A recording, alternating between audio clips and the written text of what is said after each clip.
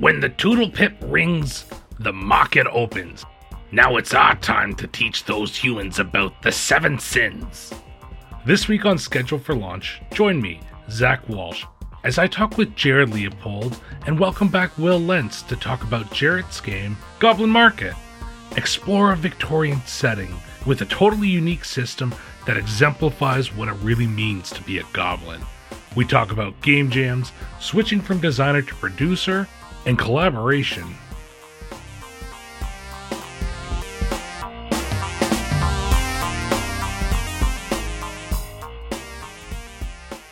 Welcome to Schedule for Launch, a podcast to discover the projects that you may have missed. This week, I am incredibly excited about this episode. I've been chatting with my two guests for a little bit longer than 10 minutes prior to us actually starting the recording. And we have one returning, one that I've played some games with before. And Will, thank you for coming back on the show. But Jared, thank you for coming onto the show this week and bringing this game with you.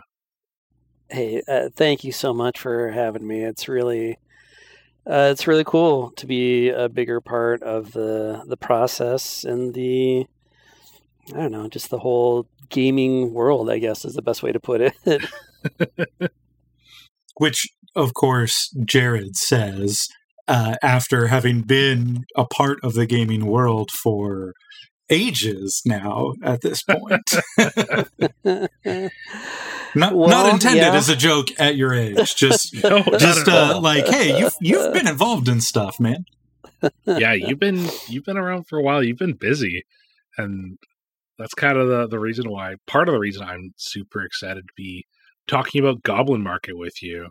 And a couple of you folks who are longtime listeners might recognize a keyword there. And yes, we're going to get to that, I promise.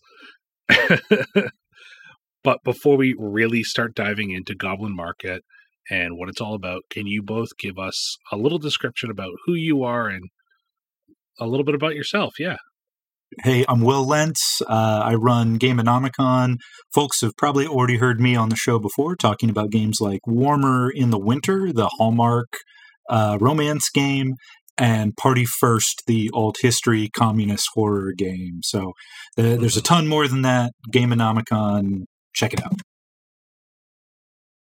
And I'm Jared Leopold. I'm making my first real big foray into the gaming world, but I've been involved with it for over 30 years. I've done some design and writing work for Gameonomicon, but currently I've started my own smaller company, Paroxysm by Design, and I do a lot of articles about Ashes Reborn, the card game, too. Okay. And which one's Ashes Reborn? That's the name of it. It got rebooted about a year and a half ago, maybe 2 years ago at this point. Yeah. Okay. I had to Google it real fast. I recognize this one. I've seen it in game stores. I have not played it, but I'll check out your stuff. It's the card game with the dice, right? Mm-hmm. Okay. Yeah. Okay. Yeah. Just super exciting. And this is a really fun episode for me, audience, because it's kind of a full circle episode for Schedule for Launch, which I think is a lot of fun. And like I said, it goes kind of back to the Goblin Game Jam that we had Weston and Vivian come on and talk about. And that kind of resulted in some of your first big design for a game, which I'm very excited to be talking about today, which is Goblin Market. Should we kind of go over how you and I got talking? Because that's kind of a fun story in and of itself, eh? Yeah, that's a good idea. Yeah, do it. Because, one of the things I want to bring up is, so we got connected just talking, just kind of the blue, didn't really know each other yet, for doing a playtest of one of the adventures for Party First. And it was great. I had a lot of fun. Of course, it takes a lot longer to do one adventure than you'd think it's going to be. So it was I had to get together twice to finish the one adventure. But one thing I will always remember, and this is for you listeners, if you're ever in a horror-themed role-playing game with Zach, he will never, ever split up the party. No matter if you beg him, it's not going to happen. He's not going to do it. So I just want you guys to know that. I've gotten better at that. I love splitting up the party. But I didn't know how party first worked, so I was scared of that system. He's also very much willing to choose the darkest timeline when you reach the climax. Yeah. That just made the most sense, honestly. I fully back that one. That's true. Pasha was such a fun character. I had so much fun with that. But yeah, it was just running through that playtesting, so we got to talk about it, and you brought up the Goblin Game Jam. And I had never done a game jam. I knew that I was in a position to start writing games, and I knew I was really enjoying getting stuff, working with Will on Party First stuff, and also I wrote up a murder mystery story for another game that's in production right now. But yeah, we started talking about it, and I was like, yeah, I think I'll check it out. And that Goblin Game Jam was my first game jam that I ever did. And that's actually how Goblin Market got started. It ended up being one of the easiest, breeziest things I've ever done, honestly. In 3 weeks, I think I just hammered out about 50 pages. And I had storylines, I had fun new systems, I had something that was really interesting to me. And it all started from just talking with you about that Goblin Game Jam. Yeah, and I think that there's a couple people who are listeners of this that are going to be really excited about that. But, Jared, can we actually ask you now, what is Goblin Market? Oh, sure. Yeah, absolutely. It's my take on the trying to work with the 7 deadly sins in a role-playing atmosphere in a very fun way is basically how it started. So everything was goblin themed, right? And I thought I had a system that I liked, and then Will actually posted something on his Discord for Gameonomicon, and he put actually the poem Goblin Market by Christina, I think it's Rossetti. Yes. And read the poem, and oh boy, there's a lot to unpack in that poem. There's a reason we talked about that a lot in my English classes in college. It was definitely very Victorian, talking about, the things that they were tempted with, but they never actually say what the temptations are, right? Just that they're becoming sickly because of these temptations. And I read that poem and I was like, oh, that's a pretty deep poem, but there's just no way that I could do anything like that for a role-playing game. That wouldn't want to touch those themes or anything. And as soon as I typed that out, I was like, you know what? Why not? Why can't I take a look at this and try and make this into a fun, interesting way to look at the Victorian era and still try and do these fun, mischievous, that was the whole idea of that Goblin Jam, right? It was trying to be you are the goblins and you're trying to be mischievous. And so that's how it turned into, is that you're a group of goblins who are trying to tempt mortals into one of the 7 deadly sins. And that's pretty much the whole game. You have to do it by a certain time period before the Goblin Market disappears, goes back into the Vale, and you're abandoned. But yeah, it's supposed to be mischievous, have a lot of fun, and it's a weird kind of competitive, cooperative game. You're working together as a group to tempt these mortals, but at the same time, you want to be the goblin that does it, because you each have your own little goals as well. You can curse each other, and it turns into an interesting dynamic in the group, hopefully. Yeah. And I think that's something so important for us to talk about, really, because there's a lot of really cool inspirations for this. There's also some really cool semi-ludo-narrative things going on. For instance, the All for Two system that you created for this game, and flipping, rolling, collecting. I'm not sure how to put it. I really like Bones in this game. Like, I think it's so much fun. And I remember the conversations that you and Will were having in the Game Jam space, talking about like how weird it is, but how it strangely works, and me not understanding because it wasn't ready yet. Like, I wasn't there to see it. Sure. Yeah, that was a really hard thing to try and figure out at first, because the system ended up coming first before I got the full narrative figured out. Mm-hmm.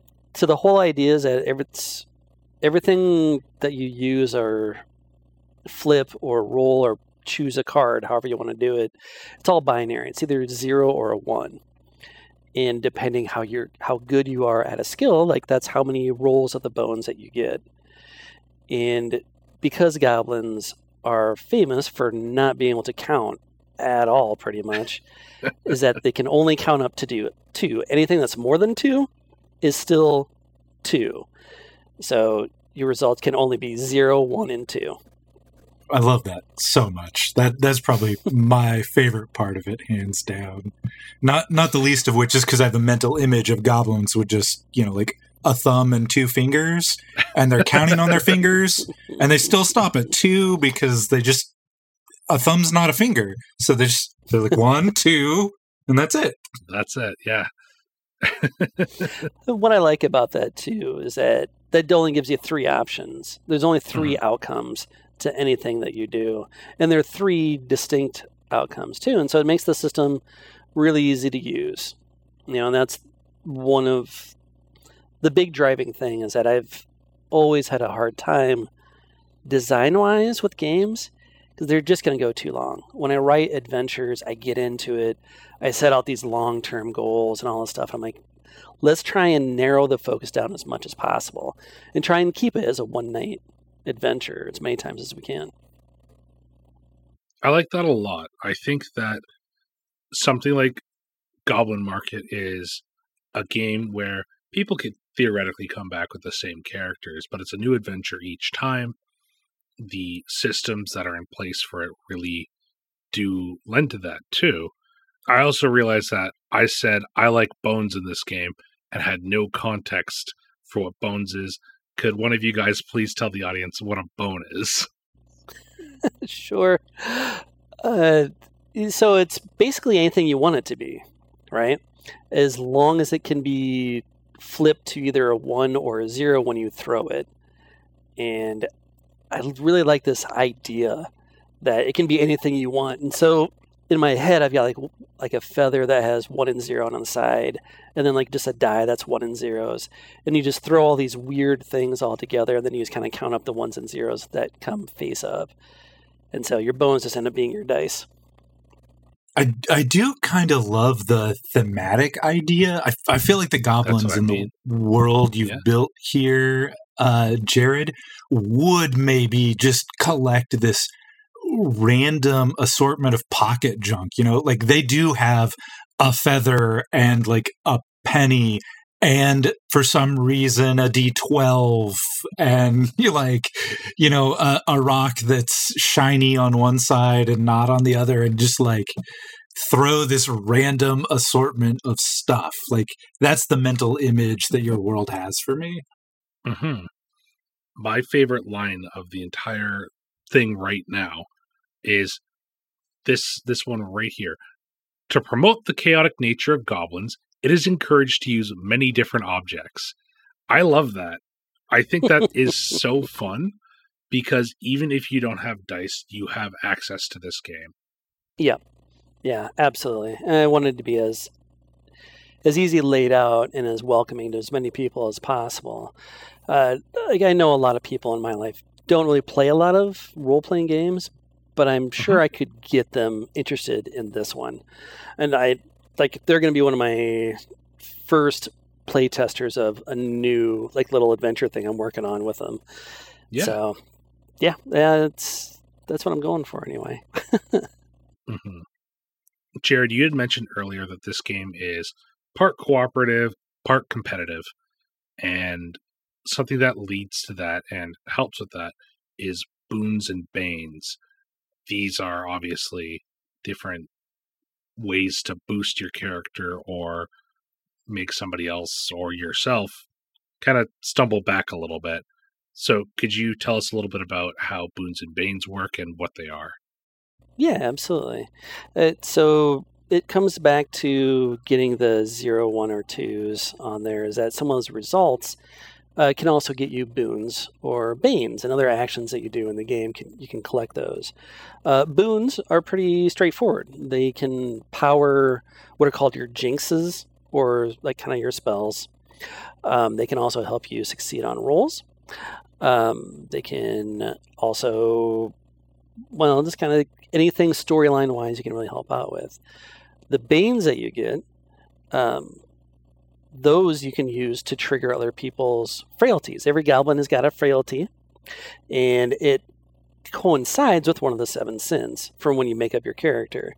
So, like, one is like your target becomes angry, or they have to partake in a lustful situation, like partaking in life, or like sloth, they have to kind of like just let something slide, and they have to fill that part of being cursed with the bane.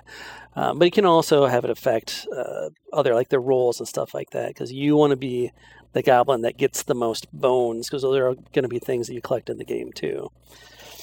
So yeah, hopefully it ends up being just a chaotic mess for one night, and that's really the goal here. It's kind of like a totally unique system. Like I remember reading a very early version of this and being intrigued by it, and seeing what it's become it's incredible. I'm so excited to actually sit down and play this game. You right there were mentioning character creation. I think for Goblin Market, it might be a good idea for us to kind of just run through the basics of like what a character looks like, because that actually really heavily helps narrate how this game can focus. So can we just quickly run through just the parts of a character and dive a little bit into what those aspects of the character really mean towards the rest of the game? I mean, sure. Yeah, absolutely. Starting off is that part of the theme of trying to make the game as easy as possible is that each goblin only has 3 attributes. You get your guile, your muscle, and your smarts. So like how strong you are, how smart you are, and how good you are basically at lying and cheating, your cunning, right? Mm-hmm. And then while you're, okay, so you get that set up, and everything starts at 2. Now the next part you're going to choose is going to be your aspect. Now in the original poem, goblins are kind of half these little goblin creatures you picture in your head, and also half animal. So you choose one of those animals, and each one of those animals is actually going to be tied to a different jinx or a spell-like ability. And also gets tied to your frailty or whatever the 7th sin is. Like the rat is tied to gluttony, but it also has the ability to move from shadow to shadow for its spell-like ability. Once you've chosen that part, then you go on to your animus. And it's kind of like your archetype, like the prankster, the brute, the thief, the baker. And that just gives you ways to earn boons outside of the regular storyline ways. And then finally, you've got the impetus. That gives you like what your secret goals are, what your secret desires are, and also how you view the rest of the world. Like, do you actually want mortals to fail? Or do you want goblins to fail? Or you want them to succeed? And depending on what you choose there, all goes into a final stat on your sheet, which is basically like a humanity scale. You start right in the middle at goblin, and through the choices that you make during the storyline, you'll either become more mortal-like or more bestial, like the animal side that you've chosen. And if you actually go too much, making too many like quote-unquote evil choices, or too many quote unquote good choices, you'll actually turn into a mortal or you'll turn into that animal. And if either of those things happen, you can't play the game anymore. You're done. You're no longer a fun goblin. So making your character kind of sets you up for basically how this is going to run for the night for you. So this is really a game that's designed for one-shots more so, or like small games, I should say. Yeah, absolutely. And that's now that, of course, that being said, and how I said earlier, I can't stop trying to think of bigger and better things on there. I'm already working on campaign rules. Now that'll be something different, but can't help but expand. That sounds like the Jared I know. Yeah. Yes. We're going to get into some of those things in just a little bit too, but we're going to focus on Goblin Market for just a little bit longer before we dig into you a bit, buddy. So one of the important things too about Goblin Market as well is the fact that there's only a limited amount of time before the market vanishes. How does that work? Yeah, absolutely. So there's only so many scenes that you could do during the game, because in the Goblin Market, in the middle of it is this giant, rickety, mystical clock tower. And every time you guys go out to do a scene, it will move the clock tower one step forward. It's called the Tootle Pip and has 13 numbers on it. And once it strikes 13, the Goblin Market disappears.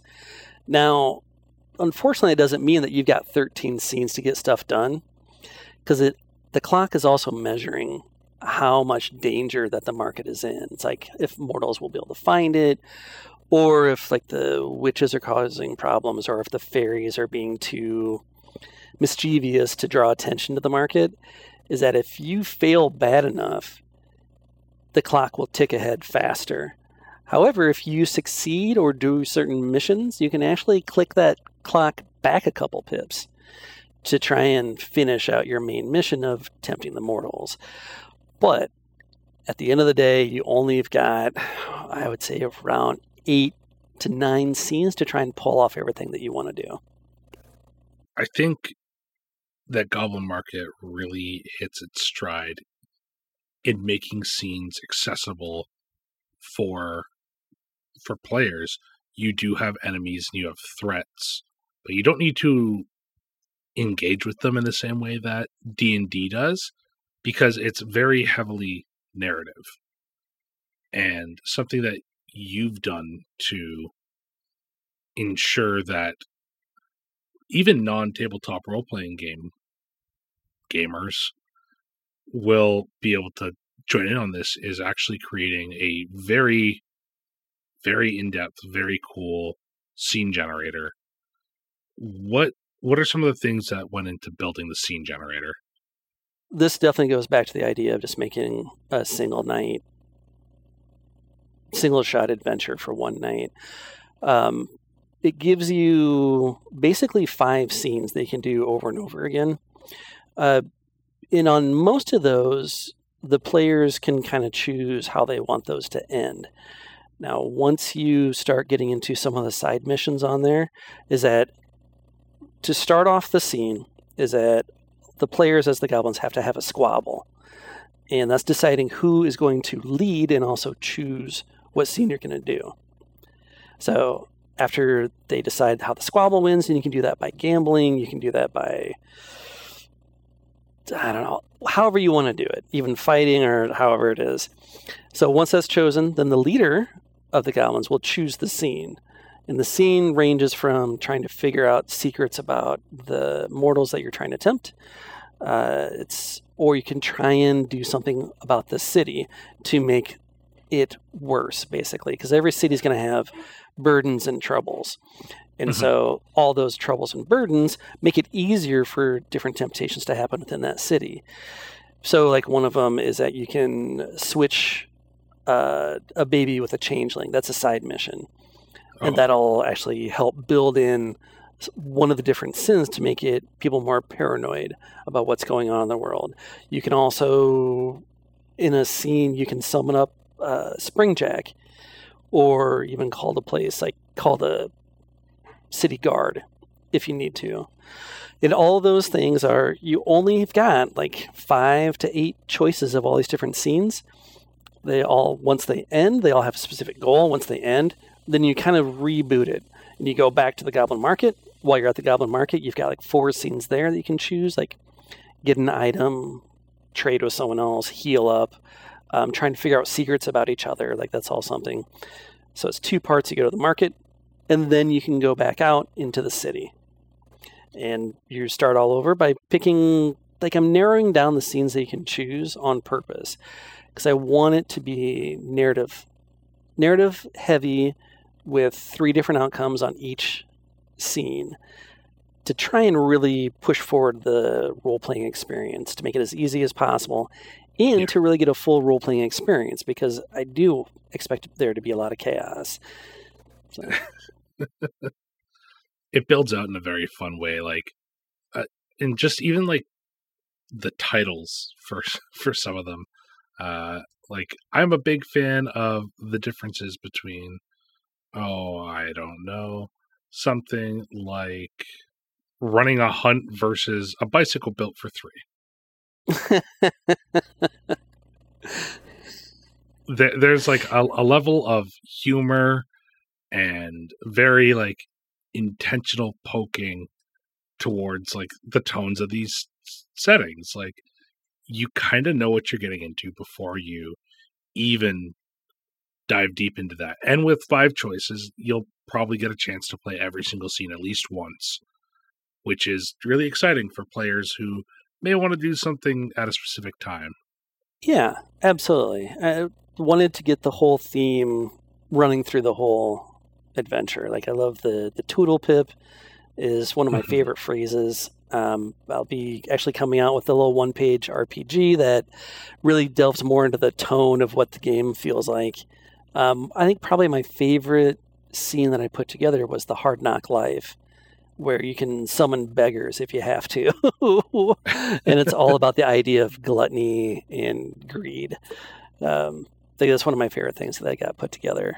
So, yeah, it was a ton of fun to put together.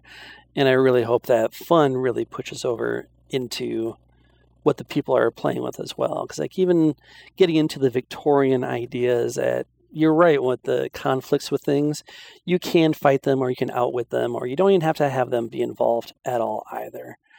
I just wanted to make it as fun as possible.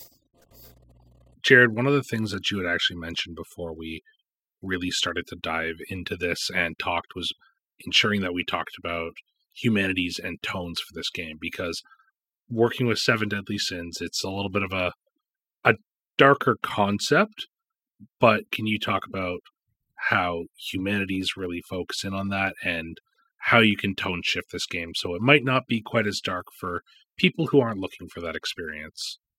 100%. And I don't want to tell people how to play the game, right? You can make it as dark as you want.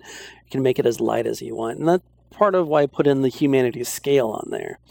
So in like one of the troubles, like the Beggar's Banquet, or let's say switching out one of the babies on there, that's switching out a child for a changeling, is that when you, let's say successfully, you figure out your little heist, that you go out the city and you switch out with a changeling. Now, it's at that point in time that you as the lead goblin can choose who are you doing this to and why are you doing this. So you could be choosing like, well, I'm actually taking this child actually is in the slums and actually will have a better life. I'm going to change it out with another family over here. And changelings love the squalor, and so they're going to have a great life there. But then we're going to take this child and give it maybe a little bit better life over here. And that'll actually end up being like a good thing to be able to put up on your humanities. Now, if you want to go the other way, where it's a lot more goblin-y, that's absolutely fine too. But yeah, you're absolutely right. Working with the 7 sins, and that's something, like that's how it all started, right? I wanted to try to make this a very easy way to deal with it. And that's why the Victorian era ended up being the perfect setting for it. I did a bunch of studying on like the censorship that came out in talking about taboo subjects and the writing and all that. And it was just fascinating. The whole idea is that you really came up with better writers this way. And I actually put together, ended up writing like an 8-page essay on it. The idea is that they just became better writers. Is that, all right, so because of the censorship, we can't blatantly say that we're going to do this. There's not going to be any sensationalism as much. So instead, they became better writers and used different language, used fade to black type stuff. They still talked about what they wanted to talk about without it really being an R-rated situation anymore. Yeah. And that was something I was pretty impressed by. I thought that was very cool, and I want to be able to bring that same kind of, I want like pearls to be clutched, and I want men to swoon. I want to be able to bring those type of sensibilities into the game, and so to be able to play an R-rated game, but in a very PG way that's accessible to everyone. Jared, I don't know if my melancholy disposition can handle that. Yeah, that's hopefully what we're going for. It's the second time I've had a big brain moment over here. The first time on Schedule for Launches, I asked Will something about I asked him a writing question, and he just froze. And I remember having to cut it from the episode because I can't even remember what it was about. Oh, dang. But I don't remember either now. I'll have to go back and find the raw, but yeah, I remember that very distinctly. Actually, Will, next question I guess this is kind of for both of you guys now, as we kind of got a feeling for Goblin Market. We know what's going on there. So obviously, as we can tell this, Jared being very knowledgeable of it, Jared is the creator and such of Goblin Market. How are you involved with this project? Let me give a little bit of backstory to catch listeners up to the present here.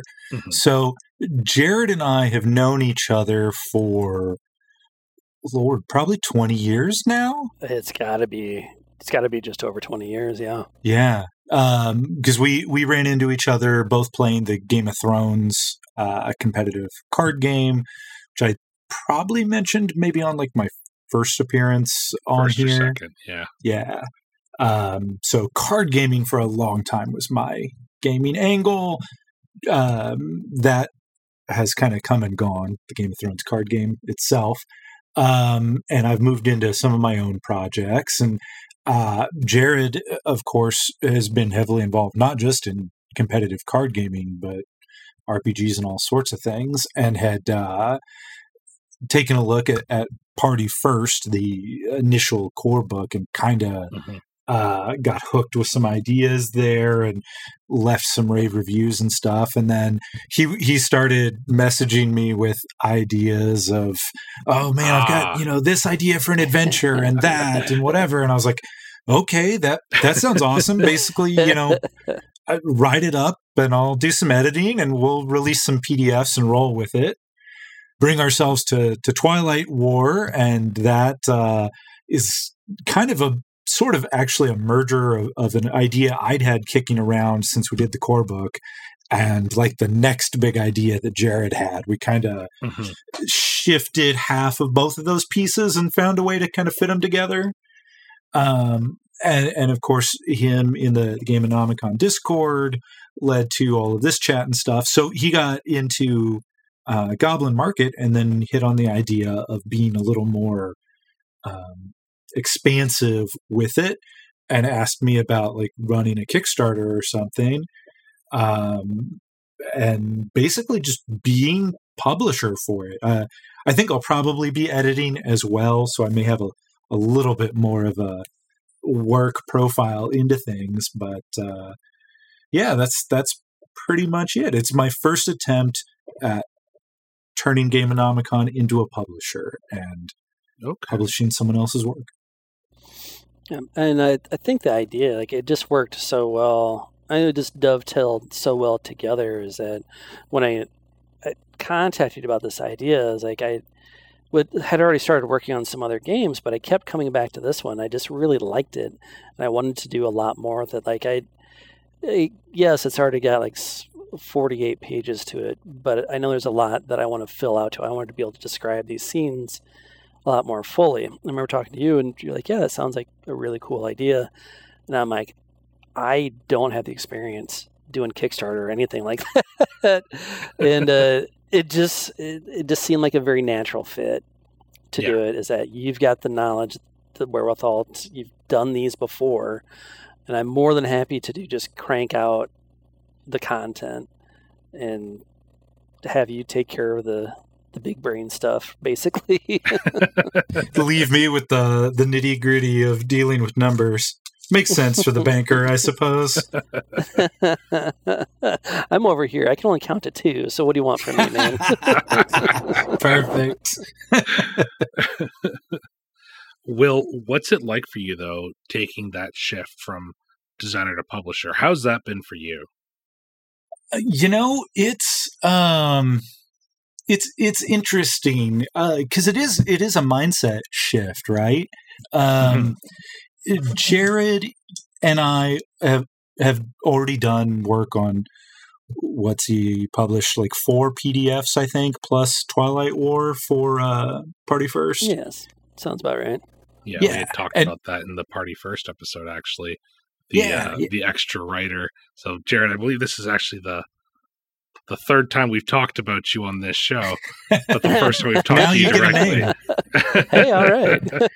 Yeah. So I know we work together well, and like Jared, I think this will surprise nobody listening to this, is a huge idea guy. Like he is just this never-ending font of ideas spilling forth from his pen. Which is awesome and amazing, and I need that kind of help. But also, it's tricky with Party First, where I have kind of this mental image of like the tone of the world, and sometimes I'm having to kind of rein him in and be like, well, that's a little too gonzo. Let's dial that back a little. And so it's been interesting to be able to like flip that sort of switch off and just like look at his creation with fresh eyes. And not have my own competing ideas, but just think about like how to help him turn this into the best it could be, which has been really cool. That's super exciting. I knew that Jared was excited about Goblin Market when we were in the Gameonomicon Discord, and Jared was shooting all these messages. And then one day Will went, I've created a Game Jam sub board. You two go talk over there. And I distinctly, I super clearly remember being like, how many did we send? And it was a lot. Like we crammed up general chat for like a solid 4 days before Will's like, I need to do something about this. And that's stayed up pretty popular and active subboard on its own on your Discord there, and a lot of it's you, Jared. So what is your love with game jams? What about them is it that made you kind of like swan dive so hard into this love for them? Great question. So it all started, I couldn't tell you 100%. Like I've got an idea. So it started with the Goblin one. Mm-hmm. And before that one ended, I was already doing an Edgar Allan Poe jam. Yep. I remember that. I loved how it started. I loved doing the Goblin one because it was the first one, and it was so easy to get everything out there. And I just remember thinking of it, how I could easily be disciplined doing something like this. Just sit down, like, all right, I've got 2 hours during the day on these days, sit down, do the work, and then got to be done with it. And it was great to have that immediate deadline. And then I saw this Edgar Allan Poe thing, and I was like, oh, yeah, that's really neat. And then I was like, well, maybe I could try another one. And I just looked at Will's second guest system, and I'm like, I bet I could probably do one of those. And then it just kind of hit me like, oh, every one of the prompts could be one of Edgar Allan Poe's stories, right? So you can do that as a journaling thing. And before that one ended, there was the Illuminated Manuscript, which that got me the Muse Ex Machina. And then it's on to the one-page RPG. And then next is going to be the Ludus Ex Machina. So it's just having this constant deadline. And I think the one actually for the Ludus Ex Machina, I've already finished. And that's not even a start for about 2 weeks. I think once that one's done, or once it even starts, then is like, I think I just like having that deadline because of being a journalist background. I think it gives me, I don't know, just that motivation. I think I need to slow down on that one and just go back and revisit, because I'll have to go back and I don't have to redo the Goblin Market stuff, but I really want to flesh it out.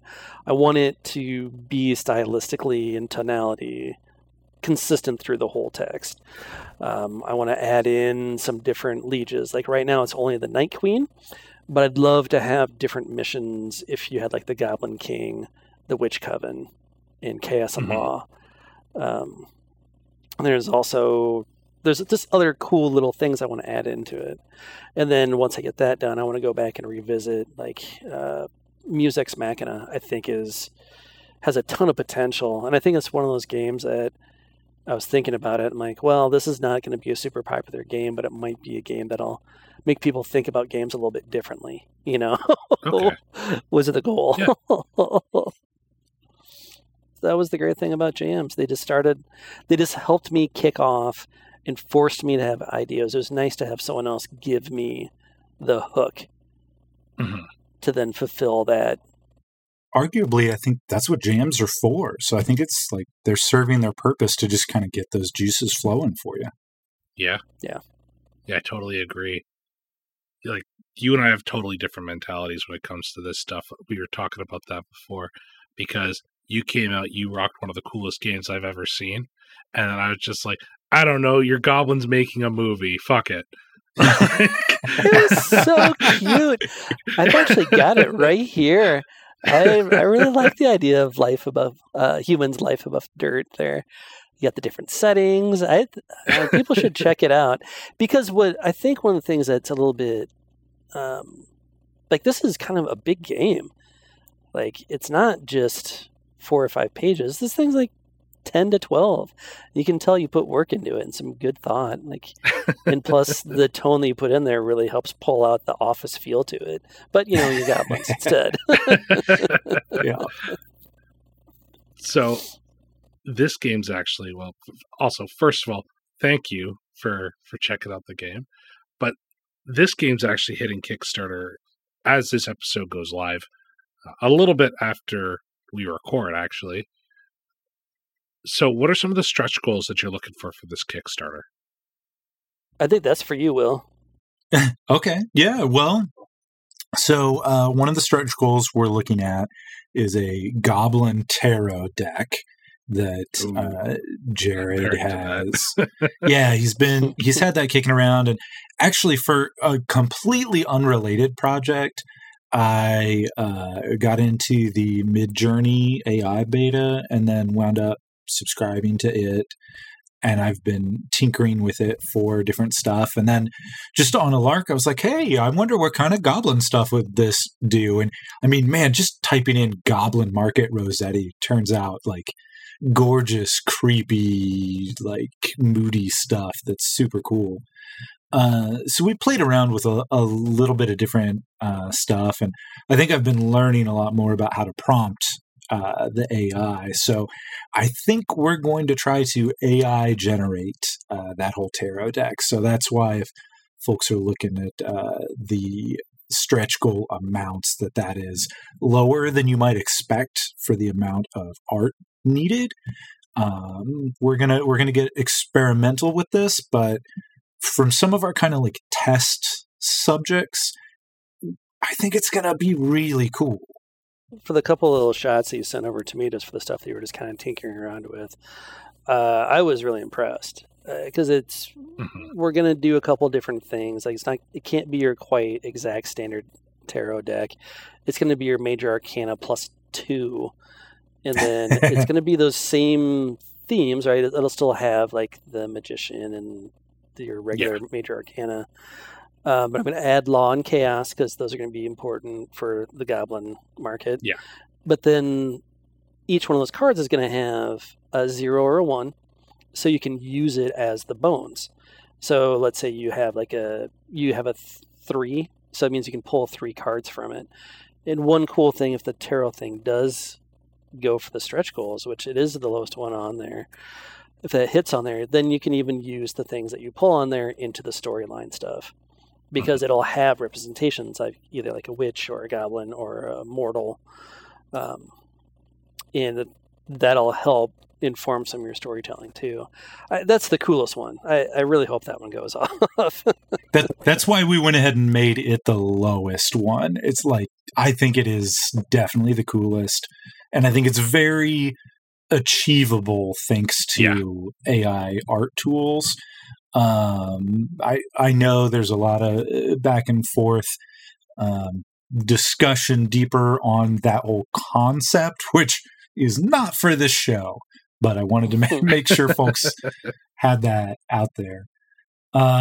Past that, I know Jared kicked it to me for the goals, but honestly, the next 2 goals are both Jared writing more stuff. Well, you got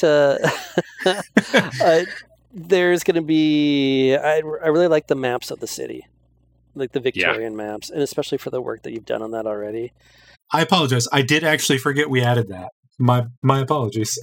It's gorgeous. You're letting me use that art for that 1-page RPG just to give people an idea of what it looks like, and it is. Those maps are awesome. But then the middle stretch goal on there is the one that's going to be the most daunting to me. Very doable, but it'll add easily between 10 and 12 more pages. Is that so? In this world, fairies and witches and goblins, they all work together, kind of, in a kind of a loose alliance. So if we hit a certain stretch on there, is that you can also, as a playable character, you can be a fairy or a witch as well as a goblin. So that'll bring a lot more different options. And I've already got a kind of a decent idea of what we're looking for the fairies, at least, which is what might be a little bit tougher for me to get my head around it. But it also gives me really neat ideas to work with the different jinxes and the different attributes. Like the goblins are just the total chaos, right? And so then the fairies can be a little bit more about the jinxes, the spells and whatnot, and the witches will be a little bit more about the secrets and like being the oracles. And especially if you get the tarot deck, I want them to work a lot more with that if that becomes an option. So, which it would be because it's after the tarot deck expansion. So that would work perfectly, right? That's the idea anyway. I love that. They're very achievable goals for this game too, and you're not promising anything huge. And if you want to hear more about Midjourney, you can actually hear about a lot about Midjourney in the episode that came out just prior to this one, because myself and Joel, the episode coming out tomorrow as we record this has a decent little conversation about Midjourney, because my guest was 19 years old and can't afford art. That's like the same way that bigger people could. So but I look forward to checking that out. I think there is a lot to be done and a lot also to be said about AI art. So just a little bit of a hint. We don't go too deep, but we talk about it a bit. Guys, we're starting to run low on time here, though. I got one more question for both of you, and then we'll get down into the breakdown of where people can find you. So, Jared, it's your turn to answer the question that's asked on every episode of this show. But what advice can you give to new designers who are looking to build their own game, but they don't know where to start? Great question. You just jump in. Honestly, you got to start by putting something on paper or on a computer, as in my case. That's where I started. I put down an idea, and then for me, what worked best, a ton of research. my role-playing game collection at this point, in the past, since I started about 4 or 5 months ago, has grown by like 40 books or something like that. Because Sounds like mine. it's one of those things that in college, one of my least favorite classes was poetry. Not that I hate poetry, it's just me and the professor, we just didn't get along. Yeah. But they said one of the truer things I've ever heard, and that is you can't break the rules until you know what the rules are. Mm-hmm. And that one really resonated with me, is that sure, you can go and just do stuff kind of willy-nilly and you might get lucky and it might sound good and work really well. But if you're breaking rules on purpose, you need to be informed about it, because those are the things that will inform the rest of the people about what your game is going to be like. And that was my best advice I ever got. That's good advice. I like it.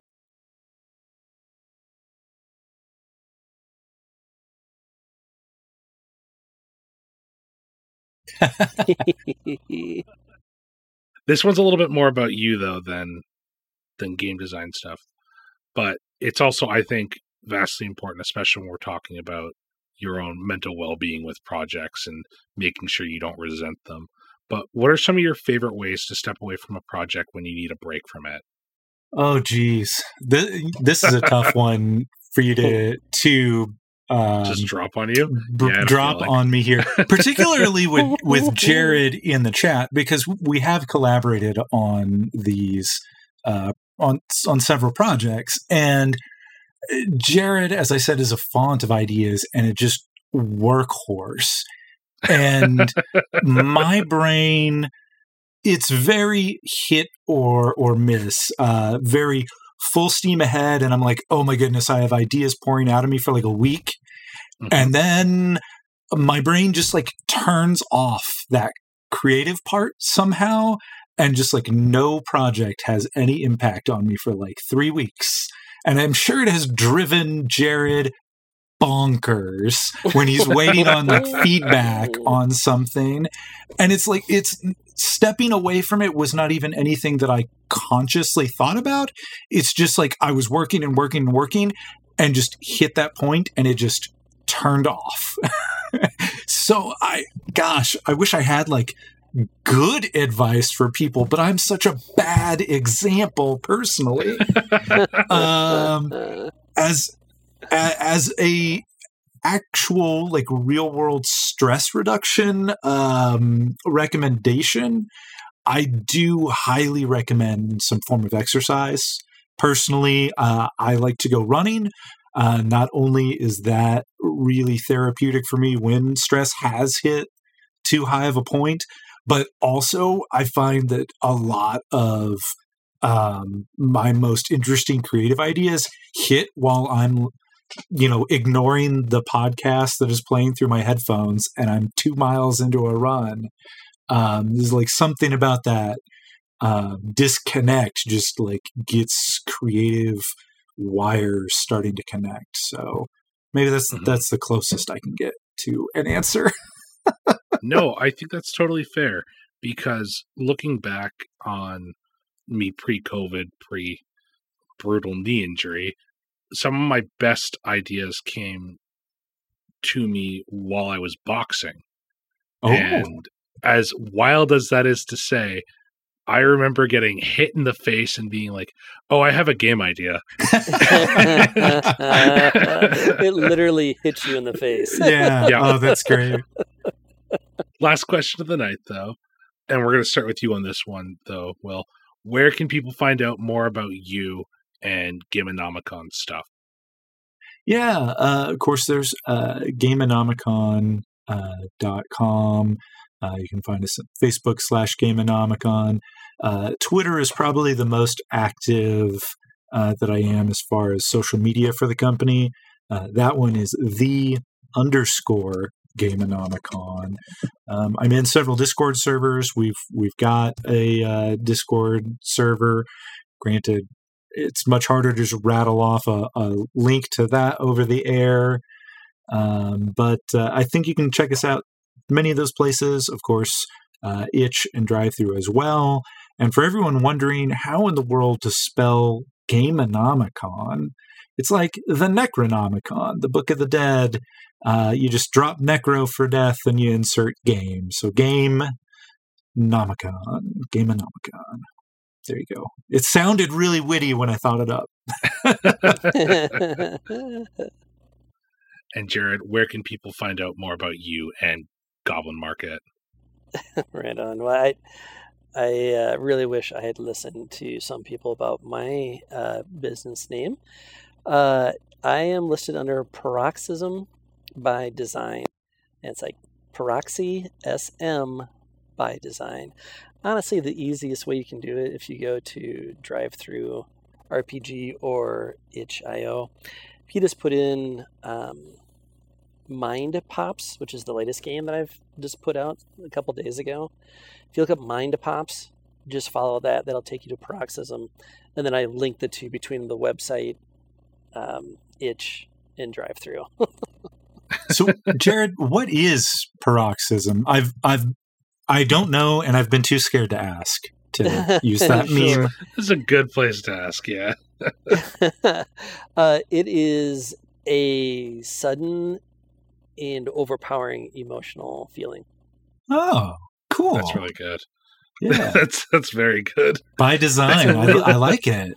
Right? It's really cool, but it's miserable to spell. I should have listened to other people. Well, we're in the same boat there. And then obviously you can find Goblin Market right now on Kickstarter. Yeah. Oh, easy. We did set up an easy bit.ly link for that. So that's bit.ly/Goblin Market. Just make sure you capitalize the G for Goblin and the M for Market. Take you right there. As always, audience, those links are going to be in the description down below. Go check out Goblin Market and go follow Will and Gameonomicon and Paroxysm by Design because they're all rad, and I'm looking so forward to seeing how this game changes and how it evolves. Will, Jared, thank you so much for coming onto the show this week. It was a great time. Yeah. Zach, thank you so much for doing this. Your input, I just had a conversation with someone about people having reach, and I think you've done a really good job here. Your reach within the, I don't know if you call them micro games or the indie games, has been fantastic. So thanks so much for doing what you do. I absolutely love it. I just want more people to play things that aren't D&D all the time. I like D&D. I just like other things too. Yeah. Well, you're putting in the work, man. So thank you. And audience, thank you so much for listening. Jared and Goblin Market are scheduled to launch really soon. Go and support it. And let's go get some really cool tarot cards set up because I want to see the tarot cards. Until next week, though, take care of yourselves. Have a wonderful night. We'll see you on the next one. Bye.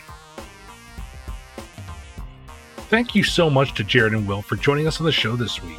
I have fortunately already had the chance to look at some of Goblin Market, and, since I was part of that game jam, it's honestly one of the best intro to TTRPGs I have ever seen, especially if your friends are a little bit too nervous to jump in the more intense games.